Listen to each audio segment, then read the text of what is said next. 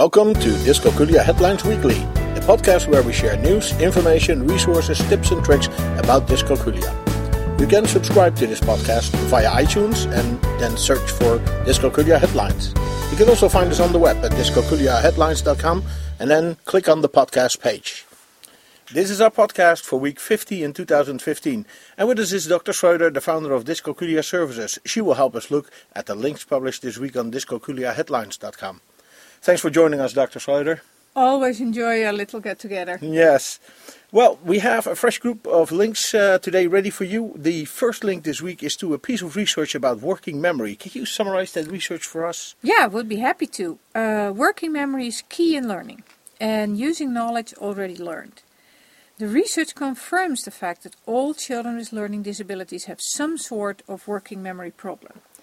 But it highlights that the problems with working memory are larger with children who have reading or math learning disabilities. Also, maybe not surprising, but still good to establish this fact, the children with math learning disabilities had similar verbal working memory issues compared to children with reading learning disabilities. But they had even more severe numerical working memory problems. And research like this just helps us in finding ever new ways to train and remediate and get children up to an acceptable level in math. Yeah, I guess it all just contributes to a growing body of research in dyscalculia. And I think we talk about that a little bit later in the show. The next link goes to a nice video from a very well-spoken child. Yes, indeed. This child can help me with my presentations. She's great and has a very good understanding of her own learning disability and is not shy talking about it.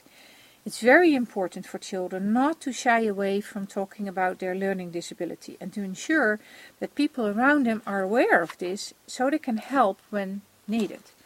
And this girl seems to have overcome her shyness. Totally. The videos does stop rather sudden, although, so maybe we will see a part 2 in the future. Yeah, okay, well, we'll be looking out for that part 2. Yeah, indeed, it stops kind of in the middle of a sentence. Now, our next link goes to a blog post from someone who has just finished a course and is very, very happy about that and talks about that. How important is that? Well, this person has gone to a course on math and differentiation. It's a course dealing with the problem of having both children with dyscalculia in your class and advanced math geeks. So the course focused on a relational understanding of math and a growth mindset. That is the way to deal with it. When you teach all children to understand what the background is of math operations, they will grow more confident and do definitely better when faced with slightly different exercises. So the best quote maybe is this one. Quote, "By gaining conceptual understanding of things I had learned procedurally when growing up, I'm now able to approach new math problems that come to me in life more thoughtfully. And I understand those thought processes." Unquote. Now how about that? This is exactly what we here at Dyscalculia Service have in our golden rules. Never drill something that's not yet completely conceptually understood.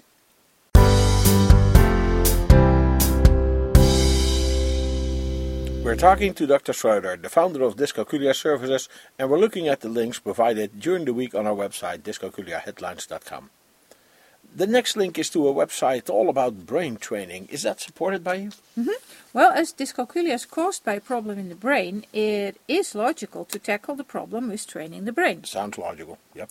There are a good number of companies involved in brain training, and you may have heard about Lumosity and sites like that who have little and larger games that are meant to improve your brain. The question always remains if it improves your understanding and capacity to do math. More likely, with most of the brain training programs, you actually get trained and get better in doing the game they offer, instead of training the brain, the part of the brain where the actual math issue is. Not like game training. Well, this company, Cognifit, has a very nice website with lots of information about dyscalculia. And I really like the fact that they state as first point that an early diagnosis is essential. And then they list a number of activities you can do as a family to work on dyscalculia. So just everyday exercises with real objects to encourage the notion that math is everywhere around us. I've yet to do an in-depth analysis of the research, as they claim that the program is designed by a team of scientists, neurologists, psychologists, it was an impressive list that that they came out with. And that they apply the latest discoveries about the brain to these games that are automatically adapted to the cognitive profile of each user. Mm-hmm. The games in the free test version are pretty mind-numbing activities like whack-a-mole and also the traditional memory game. Mm. The list of scientific publications that mention Cognifit is impressive, although none of them specifically deal with dyscalculia, and some have a research group with an average age of over 80. So that would not apply slightly out of your target group, I guess. Yeah. Out of our target group, yeah. They do invite researchers to get a package, so you can do your own research. Oh, that's interesting. And that's something I might consider. The body of articles that attribute the measured improvements to familiarity rather than brain changes is very impressive too. Mm-hmm.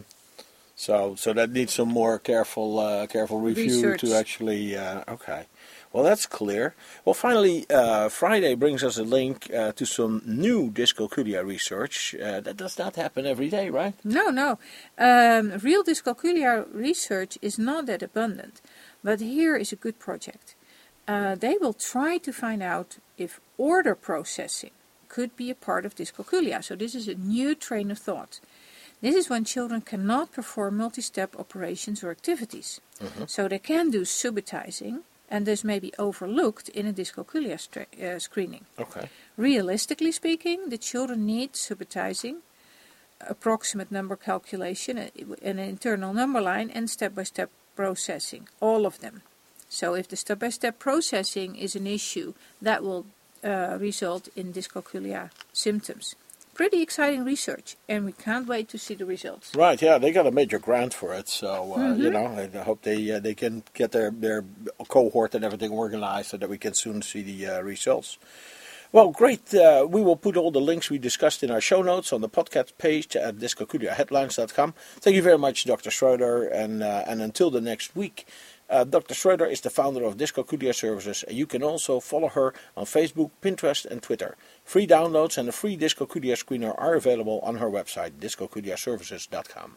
Dyscalculia Headlines Weekly is a production from dyscalculiaheadlines.com. You can find us on the web at dyscalculiaheadlines.com, and we are on Twitter at dyscalculiahead. You can also find us on Facebook. We have a board on Pinterest and on Flipboard. Search for Dyscalculia Headlines or follow the links on our webpage. You can send your questions, comments and contributions to communications@dyscalculiaheadlines.com, and we may even discuss it in one of our upcoming podcasts. We hope this was useful for you, and until next week, you can count on us.